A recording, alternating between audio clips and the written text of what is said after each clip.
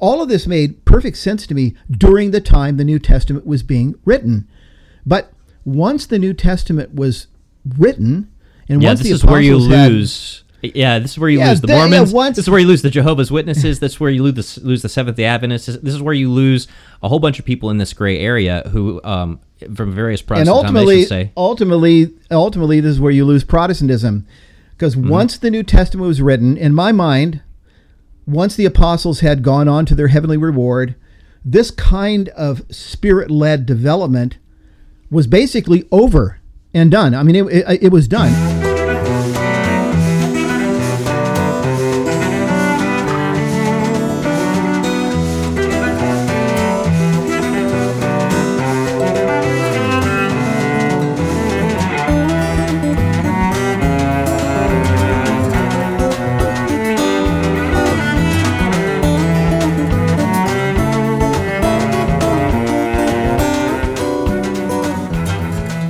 Well, hello, and welcome to another 1 in a million episode of On the Journey. Maybe more like 1 in 59. But still, we are rising up to the challenge of our rival here on the Journey. I'm Matt Swaim, along with my colleague Ken Hensley. I was an evangelical Christian indie rocker, bookstore guy. I went to some Bible college. Ken went to Fuller Seminary, became a Baptist pastor. Both of us ended up in the Catholic Church. And if you want to find out more about that, go watch some more episodes at chnetwork.org or come visit us in the online community.chnetwork.org. And that's where you can find out all about what we do at the Coming Home Network. And we've been talking a lot about authority lately. Ken, are you ready to dig into a little bit more church history today? I believe so. All right. And with that, I'll just something like that. That's as much of an answer as I need. So something like that. Can I recap then? You want me to? I say let's catch people up previously on the Journey. Okay, I'll summarize 59 episodes in 15. No. The series that we're on, Scripture, Tradition, and Magisterium. We're in the section on Magisterium, and we've been talking about Peter and the papacy, the primacy of Peter, the primacy of the Bishop of Rome for a few weeks, and we are continuing in that today. So last week, we looked at some of the early historical case that can be made for the Catholic teaching on the papacy. We focused on the evidence outside the New Testament for Peter having founded the church in Rome. It's always described as founded by Peter and Paul, having led the church there and being martyred there under Nero. You and I read the passage from St. Jerome where he tells us that Peter was crucified upside down and that he was buried on Vatican Hill west of the Tiber, where St. Peter's Basilica has stood from the 4th century and still stands, and even before then, where a memorial to Peter stood. I want to read it again because this is just kind of such a good passage from Jerome. By Nero, Peter was fastened to a cross and crowned with martyrdom, his head downward toward the earth and his feet raised on high, for he maintained that he was unworthy to be crucified in the same manner as his Lord. He was buried in Rome, in the Vatican, near the Via Triumphalis, and is celebrated by the veneration of the whole world. We also read from Protestant New Testament scholar Oscar Kuhlmann his confirmation of this in his book, Peter, Disciple, Apostle, Martyr. And now quoting Kuhlmann, we do not have even the slightest trace of historical evidence that points to any other place which could be considered the scene of Peter's death. So we looked at that, and we also looked at some of the evidence from the first centuries of church history supporting belief in the primacy of the church in Rome and of the bishops of Rome as the successors seated upon the chair of Peter. You want to say something there? Yeah, I was just going to say we had talked about it a little bit last time around, or might have even been 2 episodes ago, that while there's no evidence for any other place that Peter met his martyrdom, there are some disputes over where the other apostles are. But there is absolutely none, no debate, no question as to where Peter and Paul met their martyrdom, and it was Rome. And we even see Paul's trajectory there at the end of the book of Acts. Like, this is where Paul is. I mean, this is Paul's ultimate showdown that Luke doesn't record. Okay, so these are the things we looked at last week, and I concluded I concluded our episode last week, Matt, by sharing something of the struggle that I personally faced as a Protestant looking into these matters. And it went something like this. while I could see, I mean, attempting to be scrupulously honest about what I was looking at, I could see the plausible basis for the Catholic ecclesiology, for the Catholic teaching on the church, on the papacy, especially here. I could see the plausible basis for it in the New Testament and also in the writings of the early centuries of church history. It seemed clear to me that the church's understanding of itself, however, was something that had developed over time. Now, to put it another way, there was no uniform witness in the early centuries of the church to the primacy of the Bishop of Rome. There just wasn't. There were voices speaking the other direction. There were some voices who didn't seem to know anything about it. And so the struggle was this. I was coming to realize that if I was going to embrace the Catholic teaching, I would have to believe that the Holy Spirit had led the church in this development. I would have to believe that the Lord, as the head of his mystical body, seated at the right hand of the Father, was leading his church in those early centuries to a deeper and deeper appreciation and understanding of what Jesus' words to Peter had meant when he said, "You are Peter, and on this rock I will build my church, and I give you the keys," and so forth. And the That's whole what it was 9 coming yards. to. Yeah, so just to back up a little bit to where I was as I was processing this question, I was like you. I saw no clear evidence that, from day one, you had Peter, Yeah. the next guy was Pope, Yeah. Linus, the next guy was Cletus, the next guy was Pope Clement, all the way down the line. I saw no clear evidence for that, and I thought that is a real problem for the Catholic claim. What I didn't realize is that Catholics don't think that's a real problem for the Catholic claim, because they think about themselves as the church differently than I thought of the New Testament church. Yes. They saw themselves as developing all kinds of things: the papacy, the canon of the New Testament, the doctrine of the Trinity, a whole bunch of things down the line. Yeah. This wasn't a problem for Catholic teaching. It was a problem that I thought existed for Catholic teaching, because I didn't understand the way that the Catholic Church thinks of itself. Yeah, you were coming from a different worldview as a Protestant, essentially, with a different foundation, all that. And so was I. And so was John Henry Newman.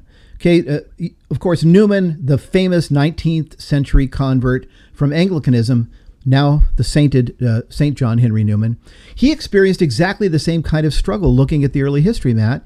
On the one hand, he could see that the church of the 2nd century, the 3rd, the 4th, the 5th, he could see that it somehow it was not essentially Protestant in its nature. He wrote in his very famous essay on the development of Christian doctrine these words. He said, "History is not a creed or a catechism." Okay, it's not laid out pedantically, point A, B, C, D, E, F, G. History is not a creed. It's not a catechism. It gives lessons rather than rules.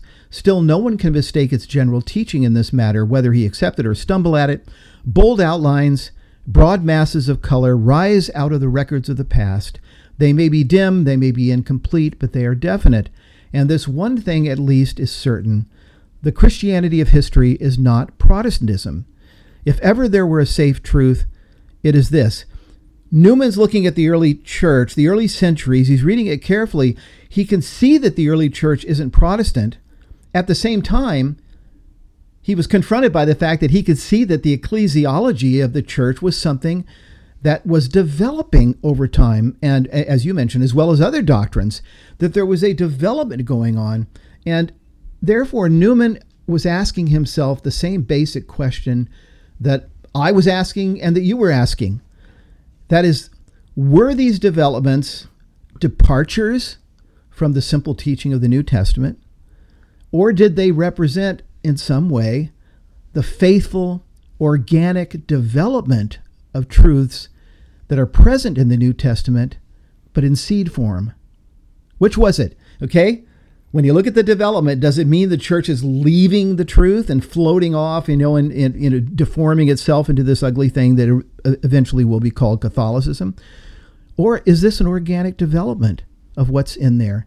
He famously used the analogy of the acorn that grows into an oak tree. You show a kid an acorn and you show a kid an oak tree and you say, these are the same thing. And they're going to say, no way, they don't look anything close. He also used the analogy of the infant that grows into an adult. Doesn't look anything alike. I mean, I show my grandkids pictures of myself when I was an infant, and they're like, no way, Grandpa, that's not you. But it's the same person. So he used these analogies, the acorn growing into the oak, the infant that grows into the adult. And he asked that question, could it be that the Catholic doctrine of the papacy, and this is what I was asking, that we see developing and that we see gaining increasing acceptance over the early centuries of Christian history, could it be that this is nothing more than the full-grown version of what we actually do see in the New Testament in seed form, in acorn form, in infant form? Had the Holy Spirit led the church in these developments? That's the question. Well, it's a great question. And I didn't first hear about or understand this idea in Newman. I actually first heard about and understood it in Chesterton, when Chesterton talks about how when a puppy grows into a dog, it becomes more doggy, and not less doggy. He says it doesn't gradually transform into a cat. As it develops, it grows more into what it was kind of always intended to be in its most mature form. But I kind of want to go back into my worldview at this time, and a little bit into yours. We would have said about all the congregations that I was ever part of, we didn't care much about the denominational affiliations in my background. Mm-hmm. I know you probably cared more because you were ordained by a denomination. But we would have said that when the Nazarenes met at the district assembly, we were praying for the Holy Spirit to lead us into all truth as we voted on everything, right? We were praying that sincerely. And we would come to the conclusion, whether at the denominational level or more likely, in my background, at the individual church level, that as we prayed for the Holy Spirit to lead us, we would feel that the Holy Spirit was driving us in a certain direction, and we would say that was, we wouldn't use the word development, but we would have said, down this road, this is the road that the Holy Spirit is leading us to go down. And that kind of goes back into the whole, what would Jesus do operative, kind of MO that goes into so many denominations. And, the joke is always, when people ask, what would Jesus do? They're really asking, what would I do if I were Jesus? But at the same time, we really do see a lot of denominations and a lot of individual churches, even mega churches, talking about how we really believe this is the direction the Holy Spirit is leading us. Why would that apply to us now, but it couldn't apply back then? You know what I'm saying? Yeah. Well, look, my background was different than that, so this is good because you're a foil to me in your experience. In so many ways, Ken. I really am. Yeah, mine really was different, and so I kind of want to walk through that to make it reasonable and rational to those who are listening, okay? Because as a Protestant, I definitely understood, and I had no issue with development within the apostolic period. When the apostles were still alive, I had no issue with that. For instance, although Jesus had said absolutely nothing to the apostles, at least that we know of, about the institution of the diaconate, I had no problem when the apostles made the decision in Acts chapter 6 to ordain deacons as the need arose. In fact, I would have said that the Holy Spirit was leading them in this development. It is a development. And that what was happening in Acts 6 was the unfolding of God's design for the church, although it happened in a very practical way. That is a practical response to a practical need. We read about it. Now, in these days when the disciples were increasing in number, the Hellenists murmured against the Hebrews because their widows were neglected in the daily distribution. And the 12 summoned the body of the disciples, and they said, "It is not right that we should give up preaching the word of God to serve tables. Therefore, brethren, pick out from among you 7 good men, full of the Holy Spirit and wisdom, whom you may appoint to this duty, and we will devote ourselves to prayer and the ministry of the word." So the people select 7, and they set them before the apostles. And this pleased the multitude. They set them before the apostles, and they prayed and laid their hands upon them. Okay, here's a real, honest development of the hierarchy of the church, a development of ecclesiology within the New Testament, and I would have responded, no problem. Okay, exactly the same thing when the decision came to ordain elders in the churches.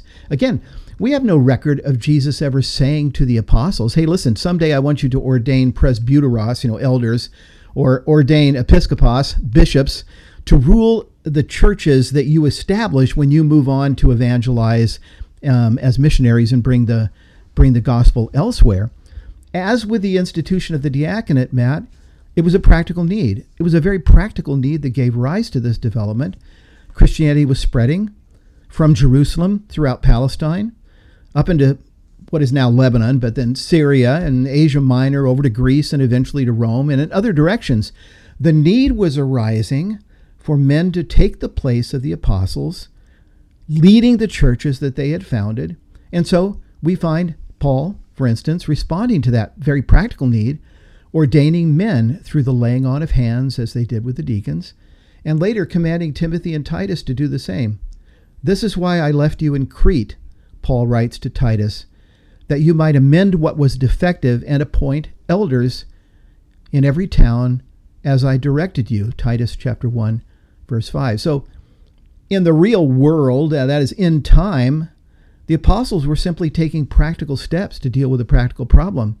And yet I definitely would have said the Holy Spirit was leading the apostles in this development of the church's structure and hierarchy. I would have said this was a part of God's design for the church that is being unfolded in time as the apostles respond by the Spirit to these very practical concerns. In this way, Christ was building his church, I would have said. Indeed. And even in regard to the biggest and earliest controversy about which Jesus says nothing, which is the controversy of whether the Gentiles need to be circumcised. I mean, we never see any record in the Gospels of Jesus pulling Peter aside and saying, listen, I'm going to send you out to the Gentiles. But just so you know, they're going to have a very serious question about the flesh. And here's how you address it. No, he doesn't. But it is a natural implication of what the apostles invested with the authority of Jesus and looking at what Jesus has asked them to do, say, okay, this is what Christ told us. This is how we understand how to apply that in this particular situation. Yeah. And we have the authority to do it. Yeah, Acts 15 is another, I guess you could call it another very practical, although it was highly theological situation to which the apostles and elders respond. And remember the letter they sent out, the decree, it begins with, it seemed good to the Holy Spirit and to us. They believed the Spirit was leading them. Their decision, I'll put it that way, was Christ's decision in this matter. And my point here with these illustrations, Matt, and the one you brought up of Acts 15, is all of this made perfect sense to me during the time the New Testament was being written. But once the New Testament was written, and once the apostles this is where you lose the Mormons. This is where you lose the Jehovah's Witnesses. This is where you lose the Seventh-day Adventists. This is where you lose a whole bunch of people in this gray area who, from various Protestant denominations, say. Ultimately, this is where you lose Protestantism.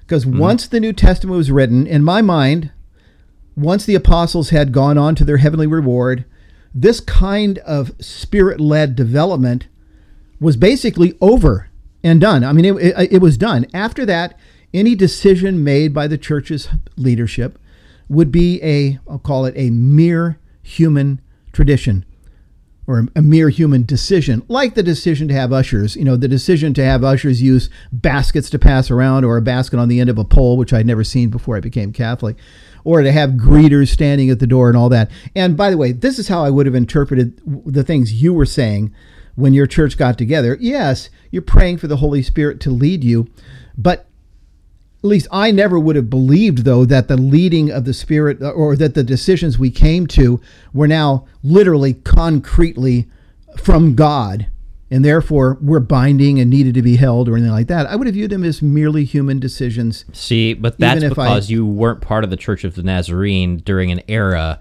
where in the living memory of a lot of my fellow congregation members, women had just very recently been allowed to wear makeup and jewelry and pants. So... No, I was of the church of the rational lawyer John Calvin. And there you have it. Yeah. Okay.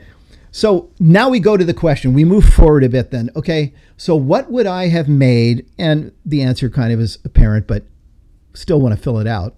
What would I have made of the fact that the church's hierarchy, in fact, continued to develop in the post-apostolic period? Okay. We read the letters of St. Ignatius, the Bishop of Antioch, his 7 letters, and you get the strong impression that by around 110 AD, when he's writing, what we refer to now as the monarchical episcopacy, that is the rule of one bishop, from the Greek episkopos, bishop, the monarchical episcopacy had become the norm at that time, at least in Asia Minor, where he's writing these letters.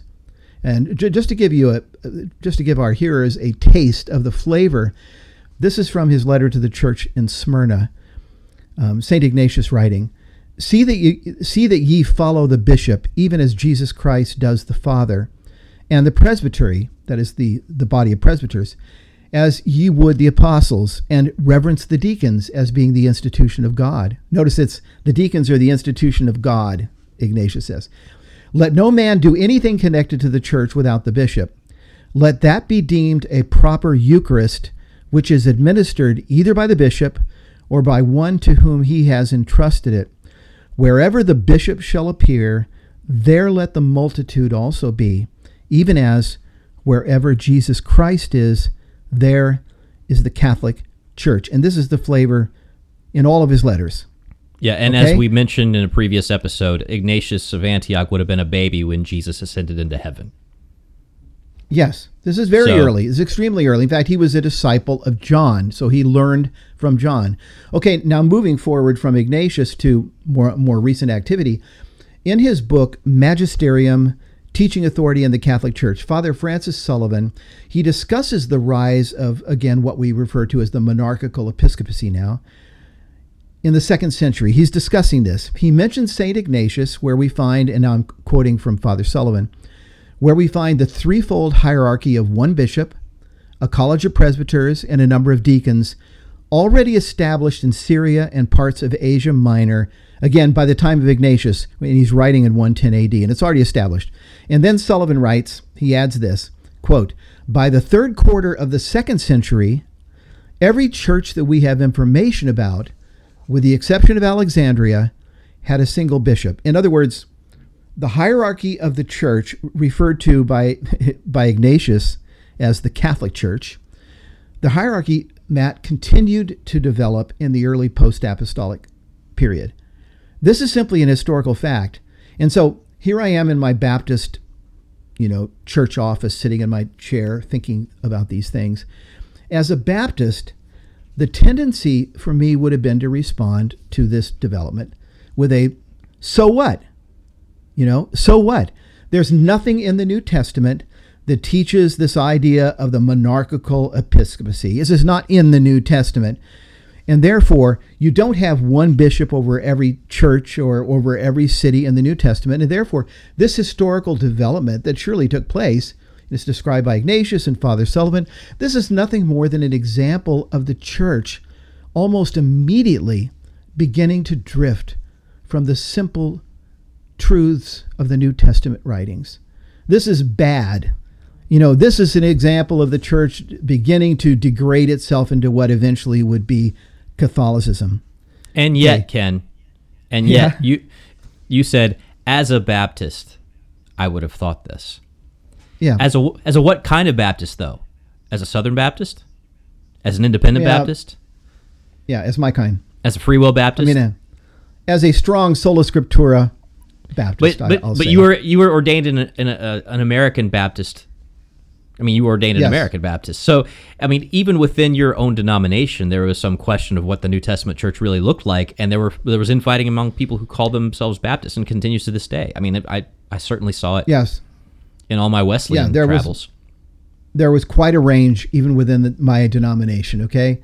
But I'm just saying, I was a very strongly sola scriptura kind of thinker. Okay. And so this is how I normally would have responded. But the point that I'm making is that at this point, things were beginning to change for me as I was studying, as I was learning about the Catholic faith, as I was listening to Catholic apologists and reading for the first time in my life books of theology and biblical studies and apologetics written by Catholics. I was beginning to consider another possibility. What if the Holy Spirit was leading the church in all this? What if this development, that is described by Ignatius and then by Father Sullivan, what if this development was Christ continuing to build his church? Now, Father Sullivan obviously believes this, and this was interesting to me. He explains why he believes it. This is from the same passage. Listen to what he says. On the basis of the following facts, that this development, that is toward the monarchical episcopacy, that this development took place within so short a time, that it took place within the whole church, that it took place without any resistance on the part of presbyters or people that we know of, that these bishops were accepted as the legitimate successors to the apostles. The conclusion is drawn, he's saying the conclusion that he draws is that this development must have been guided by the Holy Spirit and must have been part of God's design for the church. It is in this sense that I would claim it is a divine institution. Okay. And then he immediately adds something that I felt to my bones. Okay. I do not claim to have provided a strict exegetical or historical proof of this conclusion, exactly what would be required by me as a Protestant. He goes on, I agree that it depends on what one is prepared to believe about the guidance of the church by the Holy Spirit. Yeah. That goes back to what I was saying earlier, Ken, about I thought that this was a problem for Catholics and the Catholic claim about the origin of the hierarchy and the papacy and the whole mess of it. The Catholics don't see this as a problem for the Catholic claim because they think of development in ways that we think of it completely differently. And with that whole question of, I need proof of either I need to see it in Scripture or I need to see somebody explicitly lay it out like a Wikipedia entry, for the early church as it's happening, self-edited by all the Christians, so we get like some sort of like crowdsourced data. What I found myself believing instead was something very strongly that there was zero evidence for. So I believed, or I was under the impression, that there were these whole groups of independent people who didn't need any hierarchy, who didn't need anything. If so, where were they? What have they left us? Where are their writings? Where are the faith alone people? I mean, where are the documents? And I would have said, back to that, well, there are no documents because this hierarchy you're reading about, that you're claiming, suppressed them all. Well, if that's the case, why do I have evidence for all these other people that Ignatius was arguing with and Irenaeus was arguing with and all these other, St. Paul is arguing with? Why do we have evidence for all these other opposing movements? Okay, Matt, I've got your point. All right? Good point. In fact, ring the bells, I have to say. Mine was a little bit different. I'm bouncing off this last quotation from Father Sullivan where he says, I do not claim to have provided a strict exegetical or historical proof. I agree that it depends on what one is prepared to believe about the guidance of the church by the Holy Spirit. This is exactly what I was feeling at this point with respect to the Catholic doctrine of the papacy, because I saw, on the one hand, again, I saw the plausible support for this in the New Testament, that the idea could be supported. We've got the prominence of Peter in the Gospels that you and I have spent time on, his obvious leadership in the early church in the early chapters of Acts. We've got these words, these extraordinary words of Jesus to Peter, you are Peter, and upon this rock I will build my church. He's placing Peter in the role of the chief steward over the household of God. The royal steward in the kingdom of God, all of that. So I saw that evidence, plausible support. And then I saw plausible support from the early centuries of Christian history as well, from many things that we looked at. Some of them we looked at last week.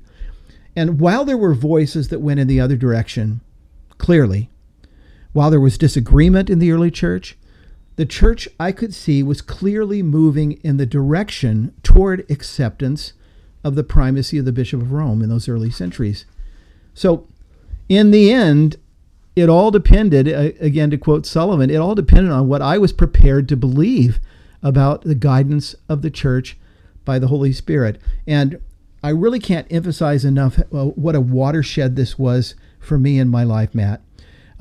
Because if I stuck with the New Testament alone, if I stuck hardcore with Sola Scriptura, I probably would have said, okay, there's plausible support. Plausible, right? It's possible that the New Testament is teaching these things. And yeah, there's plausible support in the early church. And yeah, it's definitely moving in the direction in the early centuries of acceptance of the Catholic point of view. But there's no strict exegetical, no strict historical proof for this conclusion. And this is exactly the attitude. You go back and listen to some of the debates between Protestant and Catholic apologists on this issue. This is exactly the attitude that Protestant apologists take in these debates. Yeah, there's plausible support, but you haven't proved it. I mean, that's basically the stance that they take. And I understand this. It's understandable given the foundations, given their presuppositions. At the same time, faith in the Holy Spirit's leading of the church was really beginning to make more and more sense to me. And I want to conclude by listing the reasons for that, okay? First, there were the promises of Jesus. I mean, as a Protestant, again, I essentially believe that the church had almost immediately, after the death of the apostles, begun to drift in its ecclesiology, but in its doctrine in many ways. Its crazy, magical view of baptism, its magical view of the Eucharist, and other issues like that, the priesthood. But the more I thought about the promises of Jesus, just, recall them to your mind. Upon this rock, I will build my church. The gates of hell will not prevail. I will give you the keys to the kingdom of heaven. The more I thought about the promises that he made, I will send the Holy Spirit. He will lead you into all the truth. And then after the resurrection, saying, all authority in heaven and on earth has been given to me now. I'm going to ascend to the right hand of the Father. I'm going to sit down on the throne and pour out the Spirit. You go. You make disciples of all nations, and I will be with you always till the end of the age. The more I was becoming open to the idea that the Holy Spirit certainly would have continued to lead his church, to preserve the truth, to define the truth. Otherwise, what did Jesus' promises mean? Hey, you guys, go out and make disciples. I will be with you as you fracture into 1 million denominations. Or you've got the other option. I will be with you until the end of the age. Is that the apostolic age? If so, when does it begin to fall apart? I'll be with you for a little while. Yeah. I'll be with you for a little while. When James is put to death by the sword, does that mean that his line is discontinued? I mean, the line. At which point at some point, is John the only faithful Christian in the entire church rolling around and he's in prison on Patmos? I mean, think about the kinds of things that you have to believe if you believe that. Yeah. And it makes more sense, I believe now, and it was beginning to make more sense to me then to think, no, these promises imply that Jesus will continue to lead his church and to build his church. So there were the promises. And then there was the prayer of Jesus. I'm talking about John chapter 17 here. Again, as a Protestant, to kind of set up the foil of this, I was so used to the idea that the church had fragmented and splintered into 1 million versions that it didn't even bother me. I mean, if I thought about it hard, maybe it would bother me a little bit, but I was just used to it. Fine, we've got 1,000 denominations and sects and independent congregations and churches of all kinds. They don't agree. All are based on the Bible. All of them are insisting that the Bible is clear in what it teaches. And they don't agree. But what can be done? That was my attitude. But the more I thought about this prayer of Jesus in Acts 17, Father, in particular this part, Father, as you and I are one, bring them, he's praying for the future believers, bring them to complete unity so that the world may know that you have sent me, and so that the world may know that you love me and have sent me. All of that. The more I pondered that, the more plausible it seemed to me that Jesus would continue to lead.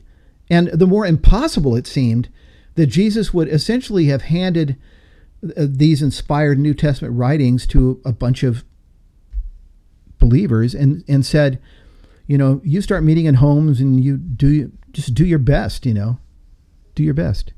Yeah. That seemed implausible. And I remember asking the question many times, what would be the point?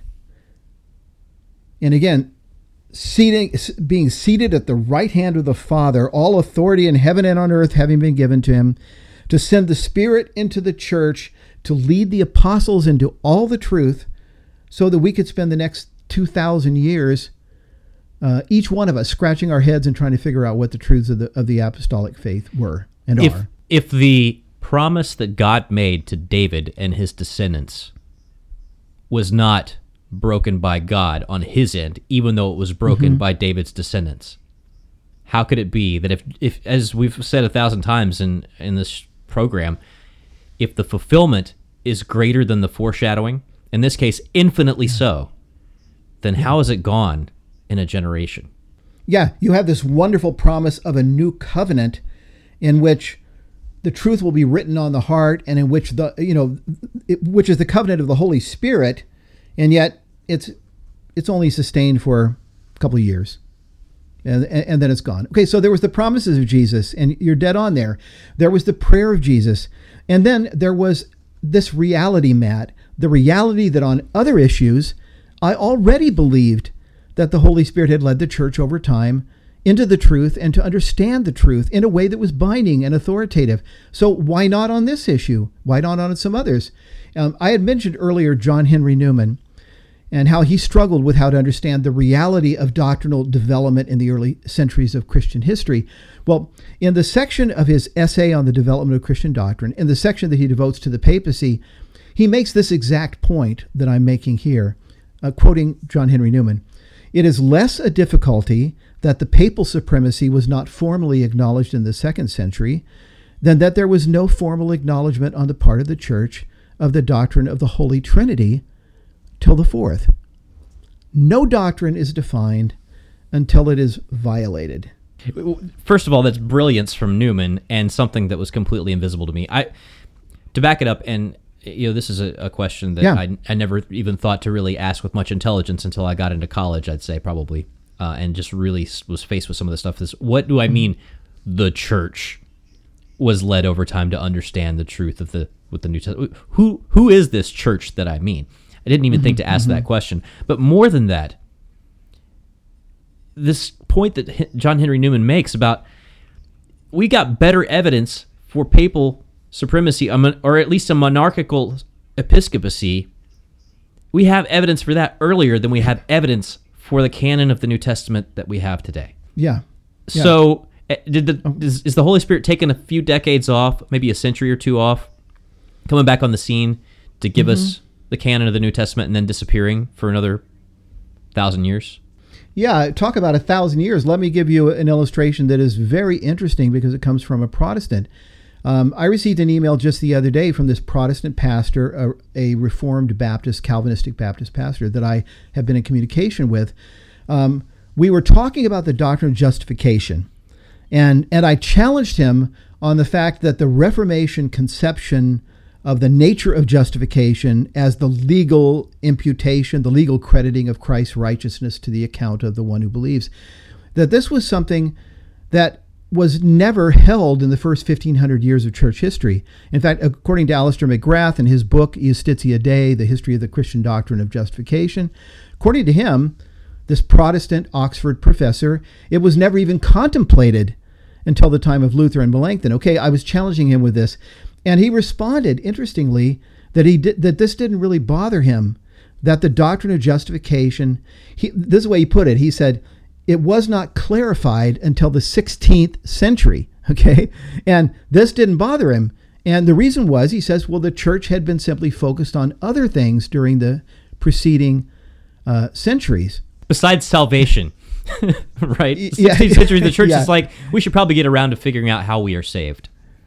Yeah. That's a funny little side point there. But the thing that was just striking me is that he was all right with the idea that, a central doctrine of the faith, justification, was never clarified properly until the 16th century. And I had to agree with him as a Catholic now. It does make sense to think, not that it wasn't clarified until the 16th century, but the principle. It does make sense to think that doctrine is something the church might clarify over time as it was challenged by events, as it faced concrete decisions, like with the diaconate, like the ordination of elders, like Acts 15 and the Council of Jerusalem, when confronted by false teachers.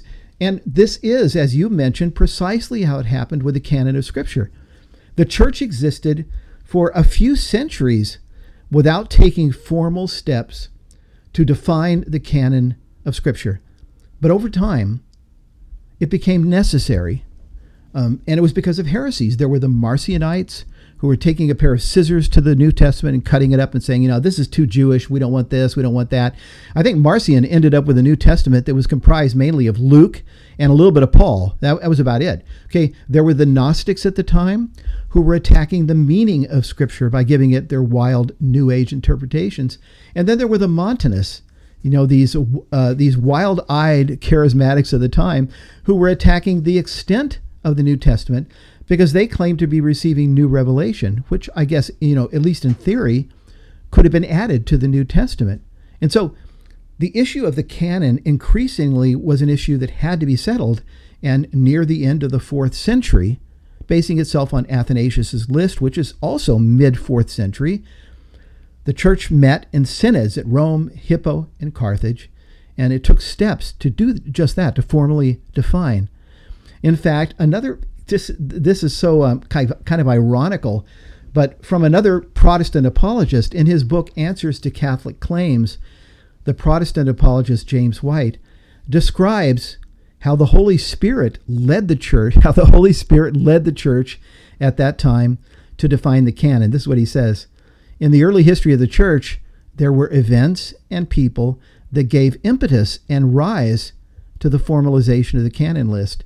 These things could be viewed as being used by God to prompt his people, the church, to give serious consideration to providing to all concerned a listing of the books which the church, under the direction of the Holy Spirit, received as authoritative. Now, let me go on record saying I agree 100,000% with James White. Yeah, I'll go on record as well. I put up my hand, Yes. Yeah, but isn't this ironic? Okay, that James White, a Reformed Baptist, and my other friend in his email, a Reformed Baptist, here James White is basically coming right out and saying the Holy Spirit was leading the church to formalize the canon. And my other friend was saying, well, the Holy Spirit was leading the church in the 16th century to finally clarify the correct doctrine of justification. It's just that neither of these guys means the Catholic Church. That's part of it. No, it was just generally leading the people of God in some way, but the church invisible. Not. Right. Yeah, definitely not the bishops of the church at the time, and definitely not the Bishop of Rome. Definitely not. It was in some other way. Okay, so let me tie this together. When I thought about the promises of Jesus, Matt, when I thought about the prayer of Jesus, and then when I thought about the fact that I already believed as a Protestant that the Holy Spirit, in the face of the Marcionites, the Gnostics, the Montanists, had led the church to define the canon through its ordained leadership, I already believed that the Holy Spirit, in the face of the Arians, had led the church at the councils of Nicaea and Constantinople to correctly understand Jesus, the hypostatic union of the human and divine in our Lord.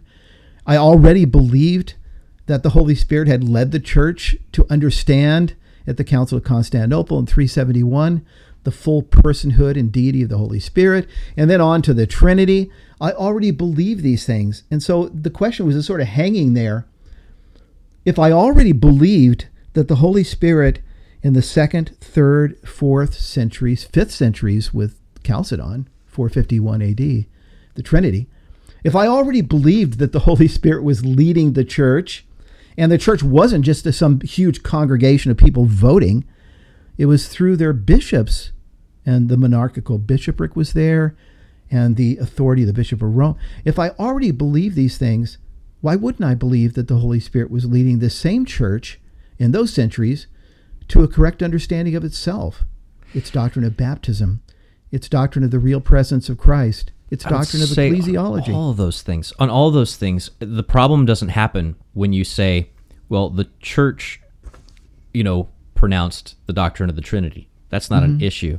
It's an issue when you start to say that you believe that the consensus of bishops in unity and continuity with the apostolic deposit of faith said these things. Because that's what we mean by when we say that the church said these things. And it comes back to another point that I made a couple times here before, but I think it's so important to realize and to ponder. Let's say that the canon of the New Testament had not been established. It's 2021, and like your friend with justification, 21 centuries in. Yet. Yeah, 21 centuries into the church, there's a need to clarify this. Yeah. But we've already gone through the justification controversy and all the Reformation splits. Which church, which denomination could put forth their list, and everyone would say, that's it. Presbyterians got it. We're going to go with the Presbyterian list. Like, which body would be able to... How do you even get a canon of the New Testament unless you have this thing in place? I mean, how do you get it? Who decides? Unless you have a church, like with the capital C. You don't even get the New Testament. And the thing that even strengthens what you're saying, or that strengthens what you're saying, is that when it came to the canon, you've got something where we're not told in the New Testament at all. I mean, at least on the doctrine of justification or the Trinity or the Holy Spirit, you could look to many, many passages in the New Testament to get a grip on what you believe the apostles were teaching. But you can't even look to one passage in the New Testament that says, include Hebrews, that's scripture, include 1 Peter, include 2 Peter, make sure you don't include Barnabas. You certainly can't look to the words of our Lord, because it's not like our Lord says, all right, guys, this is the Great Commission. I'm going to ascend, but I'm going to come back because there's one guy I want to get a hold of. His name's Paul, and you don't know him yet, but he's got a lot to say that you're going to have to listen to. No, there's nothing like that. Nothing like that in the New Testament. On the issue of the canon, I mean, it seems impossible to decide now. The hypothetical you've given, what if churches were deciding now from scratch?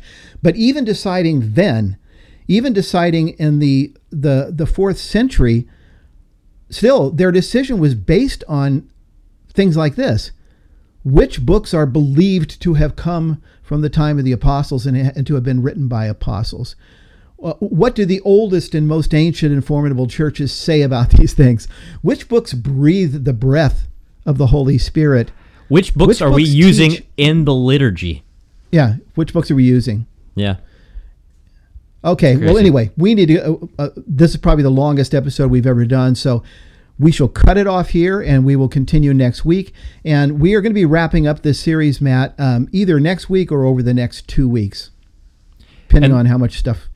And there's still a lot of stuff we haven't answered, and still a lot of stuff that we won't have answered in every single possible detail by the time we get to the end of this. But hopefully, again, the purpose of this whole On the Journey thing is not for us to set out a definitive argument for every aspect of every question. It's just to say, this is what we grappled with, and these are some of the reasons that we ended up where we are. So if you want to continue that conversation... Are you saying you're not going to provide an exegetical historical proof? Well, I don't even know what exegesis is. Everybody I read is eisegetes, pretending to be exegetes. Okay. So. Okay, go ahead. But with that, come visit us, chnetwork.org. Again, chnetwork.org, especially in our community at community.chnetwork.org. I'm Matt Swaim. Ken Hensley, thanks again. We'll talk to you next time. Good day, sir.